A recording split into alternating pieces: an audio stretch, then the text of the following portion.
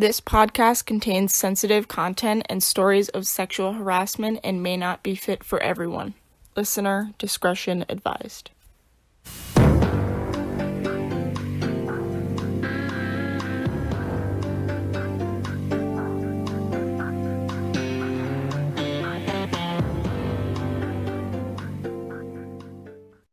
Welcome to Catching a Case, Episode 1.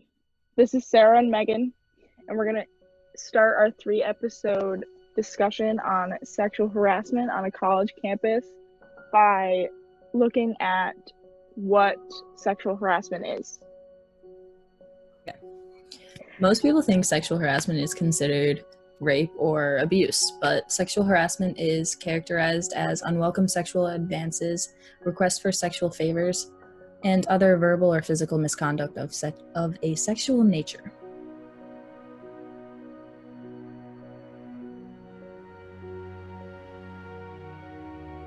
When you think of sexual harassment, what do you think of it?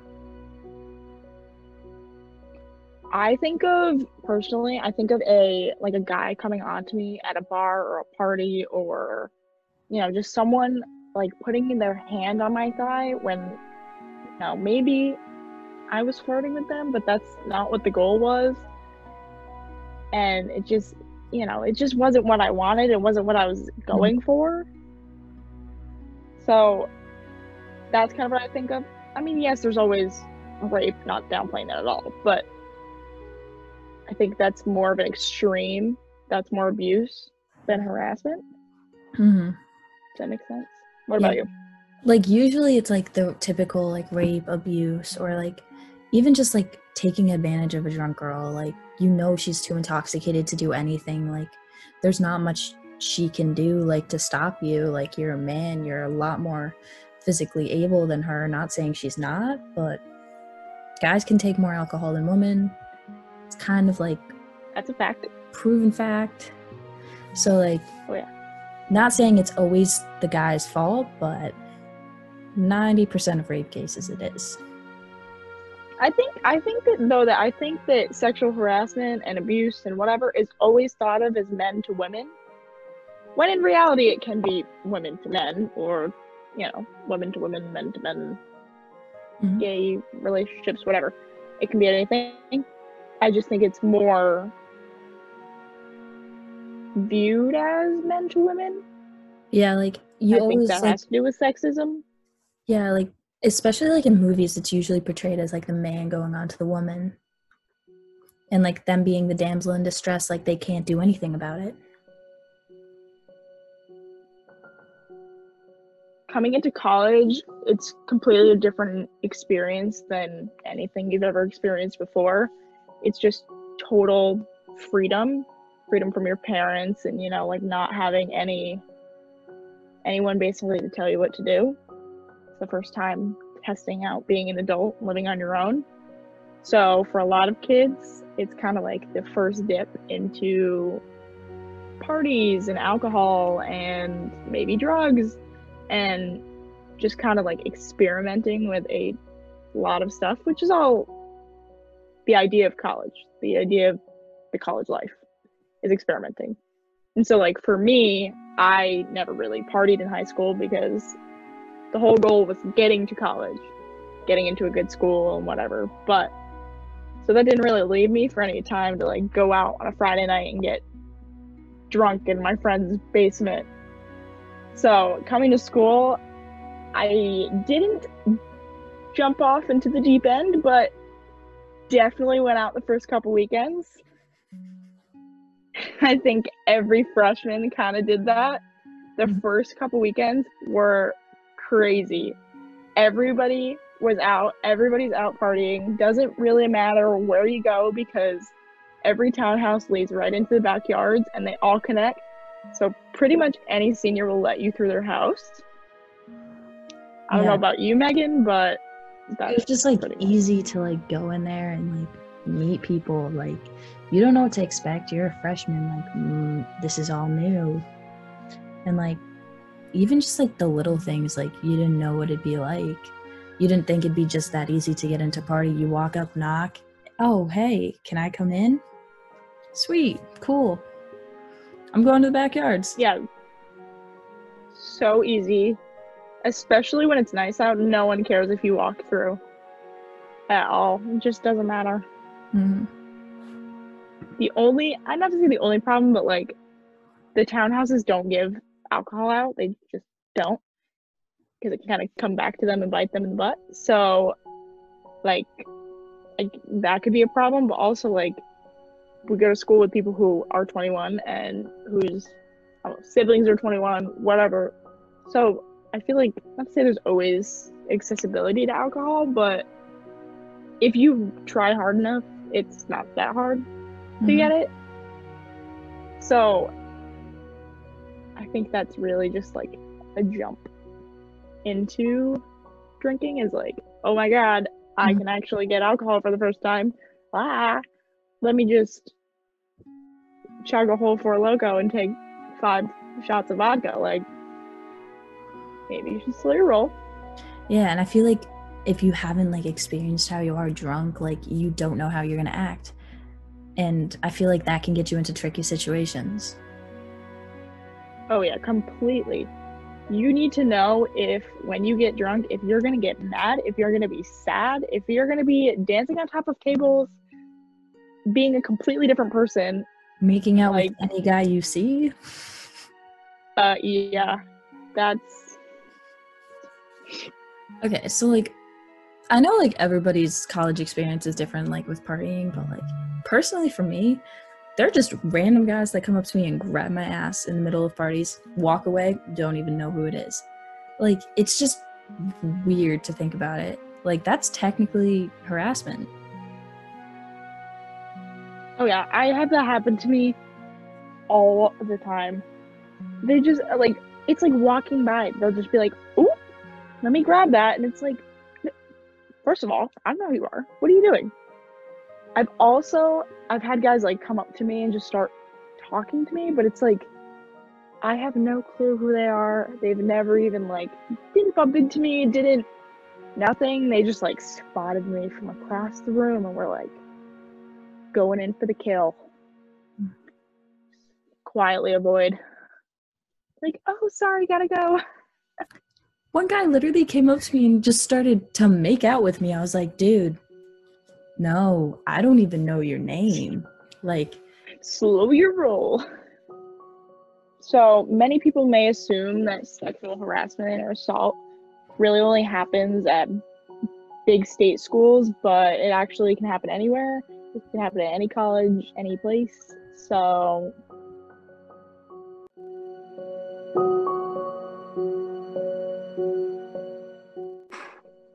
joining us today, we have the rest of our team, Mike, Tyler, and Tyshawn, to give the guys' perspective on what happens at a party on a college campus.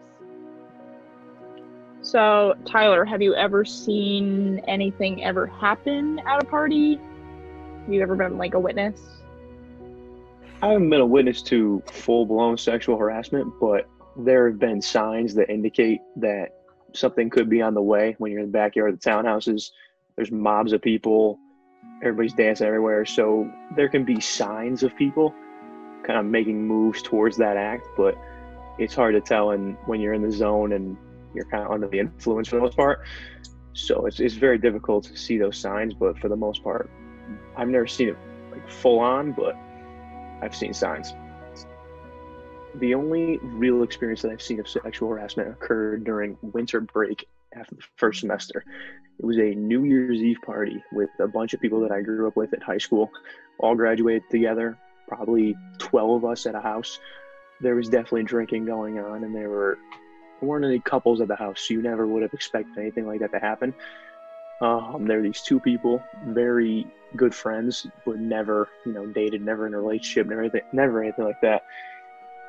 Definitely both of them were way over the influence, and the worst part about this act was no one knew it took place because no one remembered or everybody fell asleep.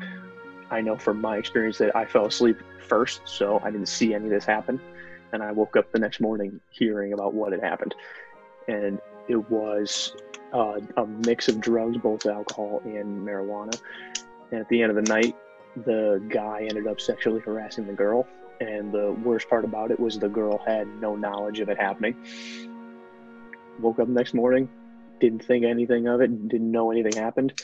And the rest of the 10 of us were in absolute disbelief, complete shock of what happened. And it was a terrible act to hear about, and especially being a witness who ended up falling asleep. If I was awake, I knew I would have intervened and stepped in, but to think that everybody else fell asleep before this happened was shocking.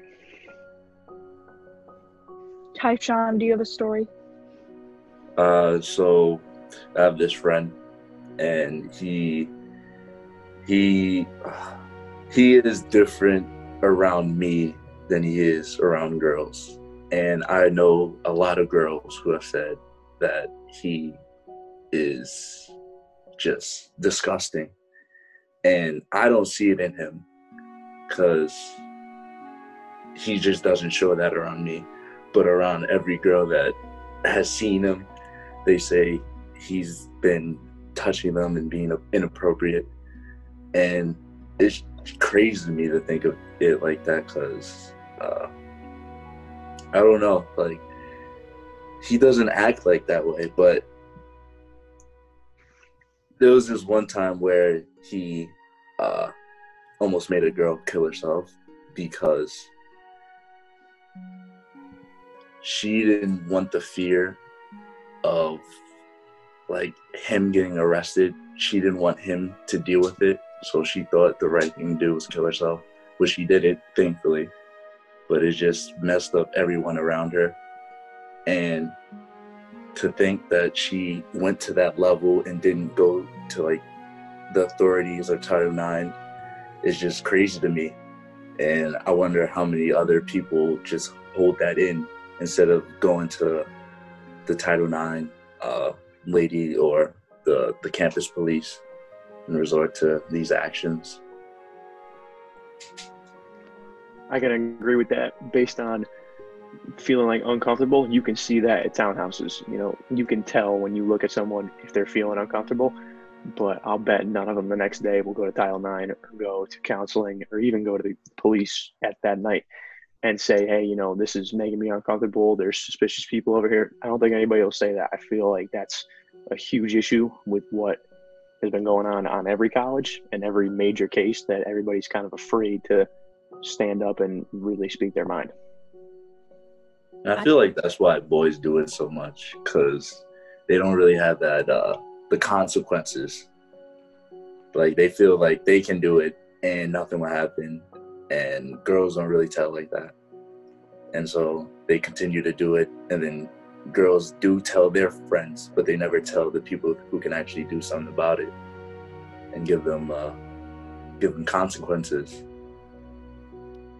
I also think, like, the girls think they're gonna be labeled as, like, a whore for, like, stuff like that, because they, like, might have flirted with them at a party, so might have gave them the wrong impression. But, like, I also think people don't know, like, what Title IX can actually do for them, because, like, you don't actually have to report a case. Like, you can go for counseling, but I don't think people know that, and I feel like we need to talk about it more at school.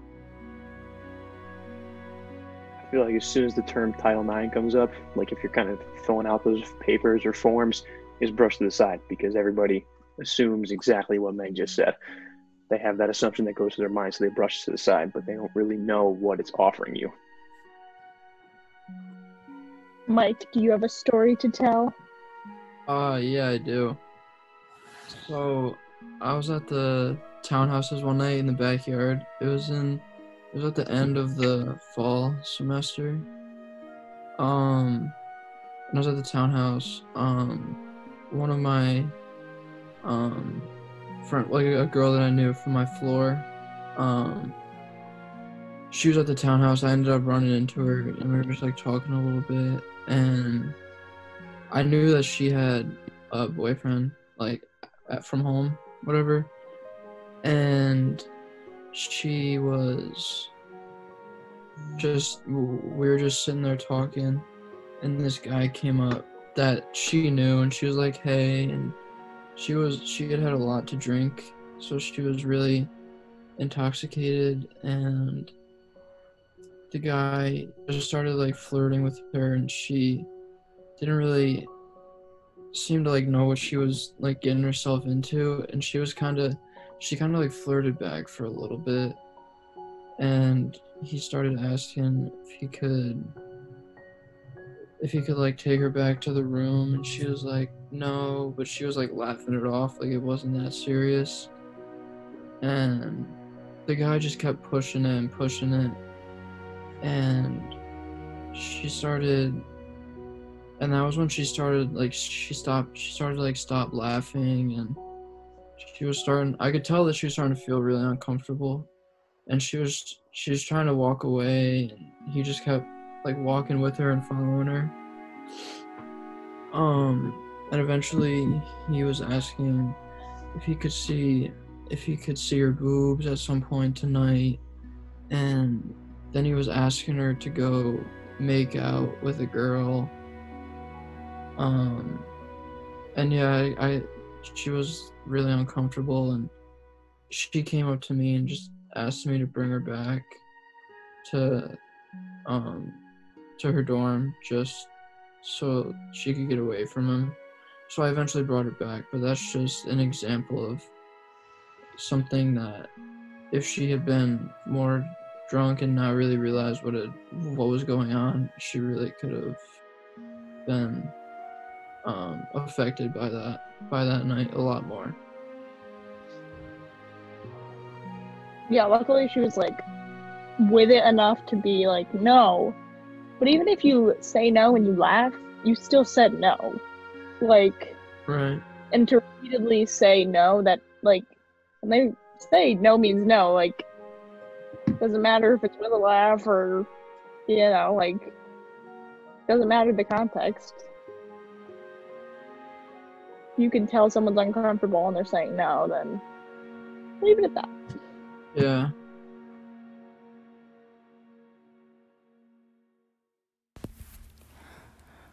Lawrence Gerard Nassar is a former USA Gymnastics national team doctor and osteopathic physician at Michigan State University.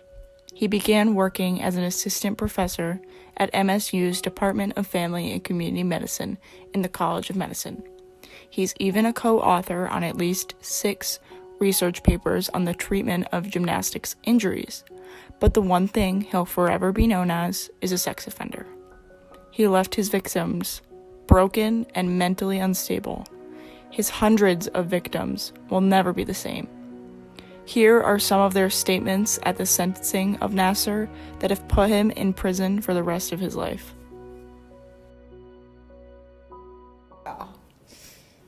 The hardest battle I will continue to face is, even in the situations you feel most safe, you can never let your guard down.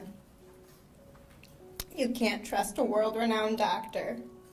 Who in this world can you trust? These feelings don't just stem from the abuse of Larry Nassar. As if the struggle of what Larry Nassar did isn't bad enough. It's horrifying that MSU and USA Gymnastics are not stepping up to the plate to admit their wrongdoing.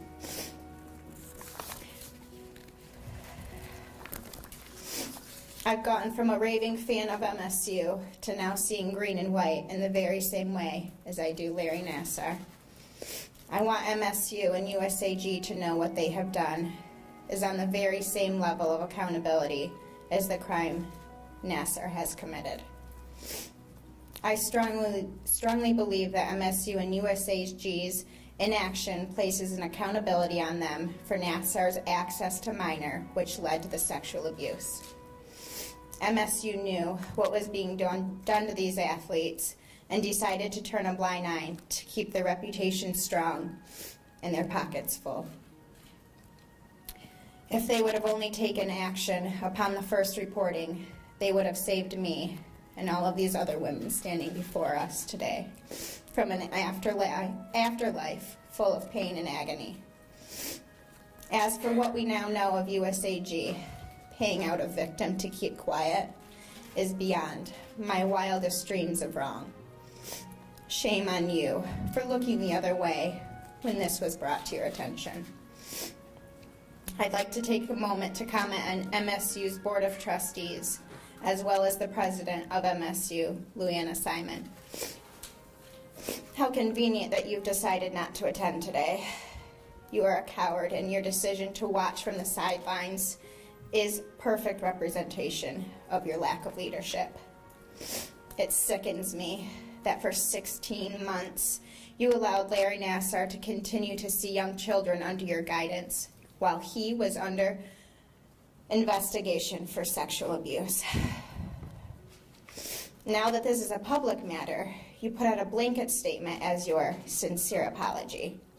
Have you ever thought to pick up the phone to apologize to your victims?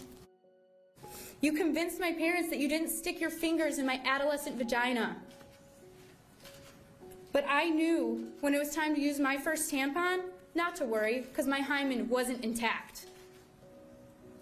You used my body for 6 years for your own sexual gratification.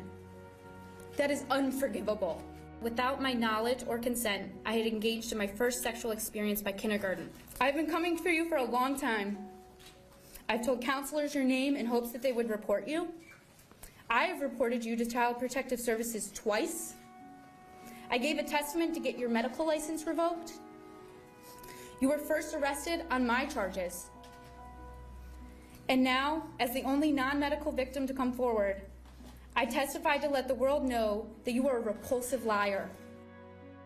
Larry Nassar wedged himself between myself and my family and used his leverage as my parents' trusted friend to pry us apart until we fractured. And fracture we did. My relationship with my mother is still marbled with pain, anger, and resentment. And for a long time, I told people that I did not have a family. I was 12 years old when I told my parents, when Larry rubs my feet, he uses his penis. My parents confronted him and he denied any such action. Due to complex details that I won't get into here, my parents chose to believe Larry Nassar over me. His belief that I had lied seeped into the foundation of our relationship. Every time we got into a fight, he would tell me, "You need to apologize to Larry."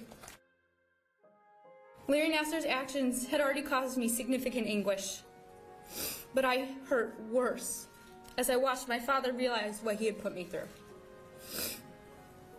My father and I did our best to patch up our tattered relationship before he committed suicide in 2016. You're not alone that your family didn't listen, that they trust the abuser. But you as a small child had nothing to gain, nothing, by complaining. And still your voice went unheard. I promise you, it's not unheard now. I, too, was sexually assaulted by Larry Nassar, multiple times, at multiple appointments. My last treatment was in August 2016. A week later, he was let go by MSU. I'm possibly the last child he will ever assault. MSU Sports Medicine charged me for those appointments. My mom is still getting billed for appointments where I was sexually assaulted. May I address the defendant? You may. I have never wanted to hate someone in my life, but my hate towards you was uncontrollable. Larry Nassar, I hate you. I will work on forgiving you, as I know that is what God wants. But at this moment, I will leave forgiveness up to Him.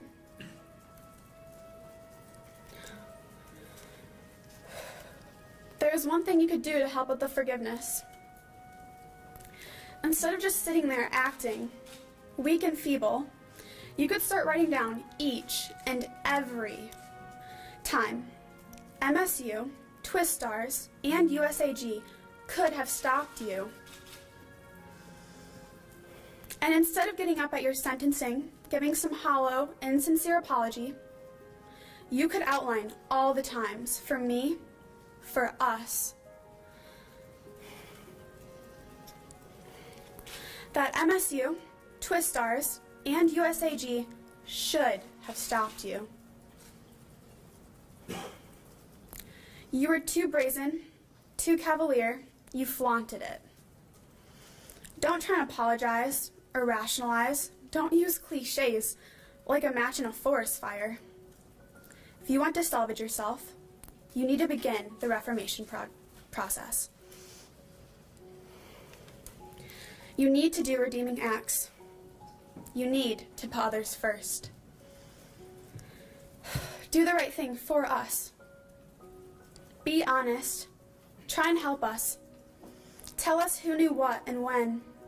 Tell us how and when there were opportunities to stop you. Tell us about the tail signs that others at MSU, Twistars, and USAG should have seen but didn't.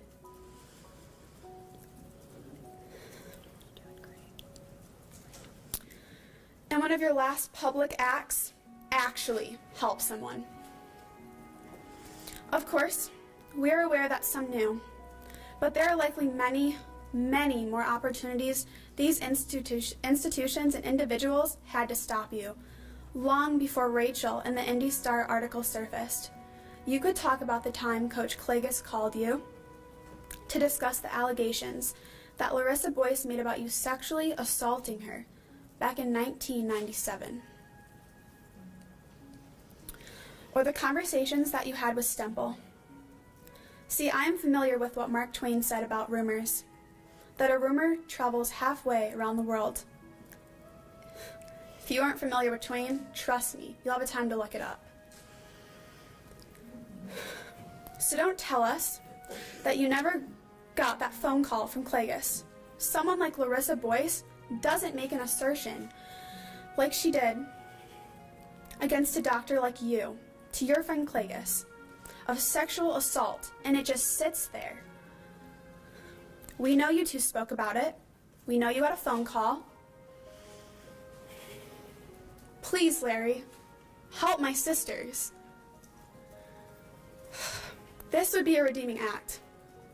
Please don't waste your elocution on your grief, your regret, or any other emotion. Don't tell us how you and God have made amends or how you are different.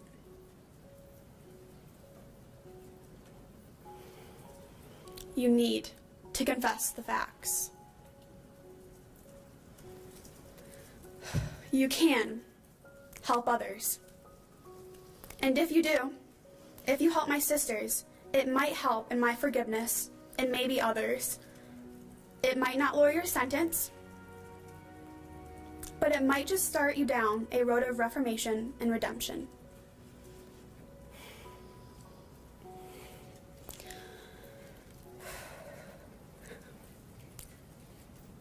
Just remember, Larry, it's never too late to do the right thing.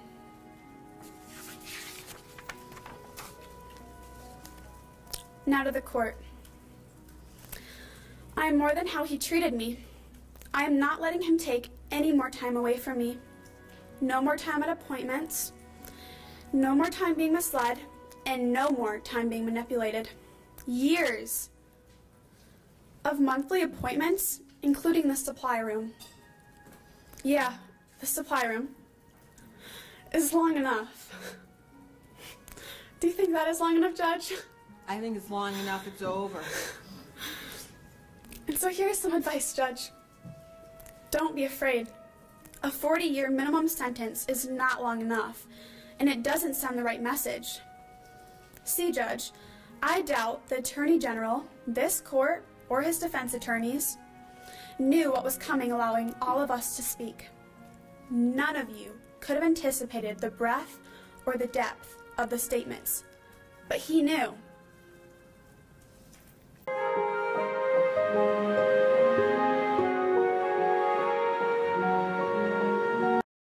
The sexual harassment allegations against Hollywood producer Harvey Weinstein sparked an online movement in which women wrote Me Too on social media platforms, highlighting just how pervasive the issue of harassment is.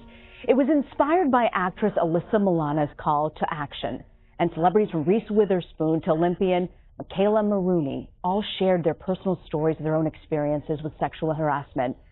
But what many people don't know about the Me Too movement is it was actually started over a decade ago by an activist, Tarana Burke. And Tarana joins us now to discuss her work. Tarana, thank you for joining us, first of all. You started this hashtag movement in 2006, and you focused on what you called empowerment through empathy. What do you mean by that? I mean, well, so Me Too started not as a hashtag. It started as a campaign of an organization that I founded, Just Be Inc. And empowerment through empathy was the thing that I felt that helped me, which was that other survivors who empathized with my situation helped me to feel like I wasn't alone and gave me sort of entry into my healing journey. At first, your work focused on women of color, and it's now expanded. Tell me about how it's changed. Well, my focus in all the work that I do is for the most marginalized people, and so I worked with young women of color in the South, and then when we moved our work into, like, we had like a MySpace page, and women started coming forward and talking to us and saying thank you for this, and we needed it, and we realized it had to expand to more than young people, and so we worked with young women, mostly Black and brown women, across, you know, through our MySpace page, but also throughout the South, and then later in Philadelphia and New York. You know, we're hearing critics of this campaign say that if this had been an issue that was just pervasive in the Black community or for people of color, that this would not have gotten the traction that it did with the Hollywood celebrities. What do you make of that sentiment? I mean, it's true. I think we've seen that before. We've seen it in other cases. I mean, like Leslie Jones was targeted online on Twitter, and there was not a groundswell of support for her and across Hollywood. And so I think that's the case, not just in Hollywood, that people of color are usually the last to be supported around a variety of issues. So, why? Because of racism, because of oppression, because of the way the systems work in this country. The least of these are the least of these. And so we have to speak up ourselves, and we have to create movements ourselves, and we have to insert ourselves in larger movements. Lupita Nyong'o came out yesterday on Thursday with an op-ed in the New York Times. What did you make of her story? You know, it's so sad, and it's so, just all of the stories are sad. But just in relation to what you were just saying, it's like this is evidence that this happens across the board. So we've had all of these other actresses that have come forward haven't been people of color. But it made it seem like it might be just white women, but it's not. It's these people who are predators prey on everybody. You started this movement, Me Too. Alyssa Milano helped get this hashtag up and running. Absolutely. Are you in touch with her? Yes. A lot of people, once the Me Too hashtag started gaining popularity, people who were familiar with my work, I started getting like bombarded with messages and like, why don't I see your name attached to this?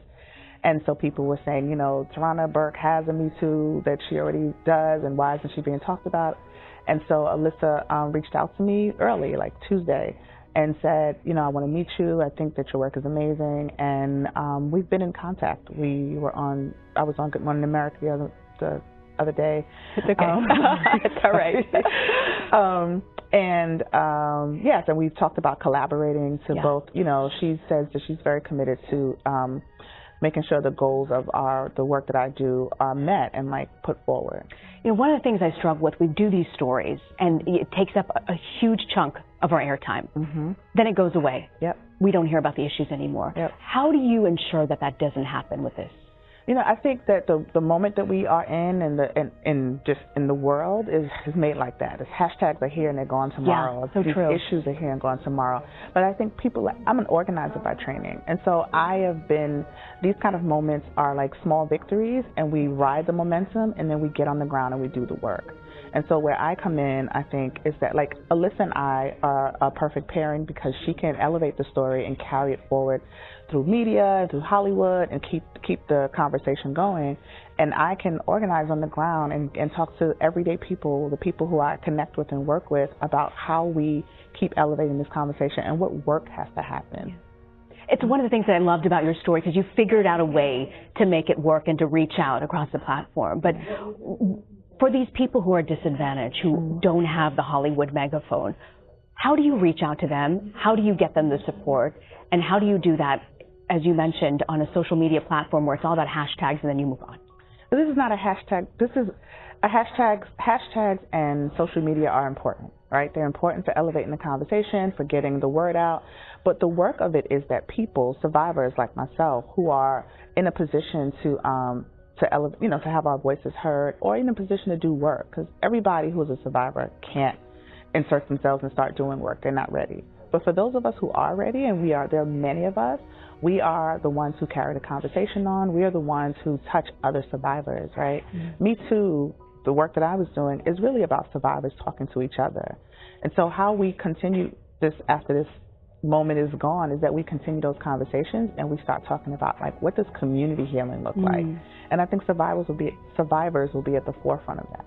You know, one of the wonderful things that has actually come out of the Trump administration has been that people, I know, hear me out here, people who care about issues, whether it's a travel ban or something grassroots related, if you want to see action, you've got to make it happen. Absolutely. And we've seen that repeatedly, weekend after weekend. From this platform, it's been incredible to watch. What's your message to people who want to get involved in an organization like Me Too or Travel Ban or whatever it is? How do you organize from a grassroots level and turn that action plan into something tangible? Well, there's nothing new under the sun, right? If people are in their communities trying to figure out, what do I do next, right? And people like to send donations and stuff, and that's great. I would never turn down donations. But I think one is look for the people around you who are doing this work. Because inevitably there's somebody else who has an organization or a campaign going that you can join. And if not, connect with people in other places. The wonderful thing about social media is that we can instantly connect with people in other places and find out what they're doing. People contact me like, how can I be active? And I say, well, we can talk and let me help you figure out some tools that you can use in your community. Mm-hmm. Whether it's people going into schools and talking about consent to children, or having circles of survivors who get together and talk about what healing looks like for them, or what policies have to change in their community and how they can do that. There are tons of ways to organize. And what we hope to do as a follow-up to this movement is put out that information through our website so people have resources for how to be active in their community. And you said you're going to be putting out some webinars and things online to help women? Absolutely. So the other thing is the hashtag has been beautiful to watch grow, but it's also been concerning about people who have suddenly disclosed this information and then don't have a container to process it in. So we want to do a series of webinars to help people talk about processing now that you have disclosed. What do you do now? We also want to talk about things like empathy and the role it plays in helping healing. And we want to talk about policy. So we want to do a series of webinars that's a follow-up with concrete information for people. Tarana Burke, your story is incredible, and it's great to see a grassroots movement, how it has formed and taken off. Thank you so much. Tarana, thank you for joining us. Any sexual harassment case is serious, but some have taken the eyes and the ears of the nation. A few examples of large cases include Jerry Sandusky molesting the young football campers at Penn State University, and Larry Nassar taking advantage of gymnasts, ranging from the U.S. Olympic team to young kids. These acts and individuals who have endured these horrific crimes have led to the Me Too movement's growth. The Me Too movement is an organization that encourages and supports people to come forward about being sexually harassed. Founded in 2006, the Me Too movement was created particularly to help the survivors of sexual violence and to find pathways of healing. The Me Too hashtag grew the organization tremendously in just 6 months, allowing many people to come out as survivors and destigmatize the act of surviving. As an organization, their goal is to reframe and expand the global conversation around sexual violence to speak to the needs of a broader spectrum of survivors, young people, queer, trans, and disabled folks, Black women and girls, and all communities of color. We want perpetrators to be held accountable, and we want strategies implemented to sustain long-term systematic change. Some sexual harassment can be threatening, which causes the victims to not report the issue. The Me Too movement has started to get people to come forward, and we are hoping that this podcast may do the same. Now, when people think of this act, some find it confusing as to what to consider harassment. Most people feel that it is not serious enough to take to the police. However, people should report anything. No student should have to feel uncomfortable on campus, and can go to many other people before talking to the police. For example, the Title IX coordinator provides a person that the students can go to if they feel they are being harassed. There are also counseling services available on most campuses where students can open up to a certified professional. If they don't feel comfortable going to the police, they should go to someone. Remaining quiet will only benefit their harasser.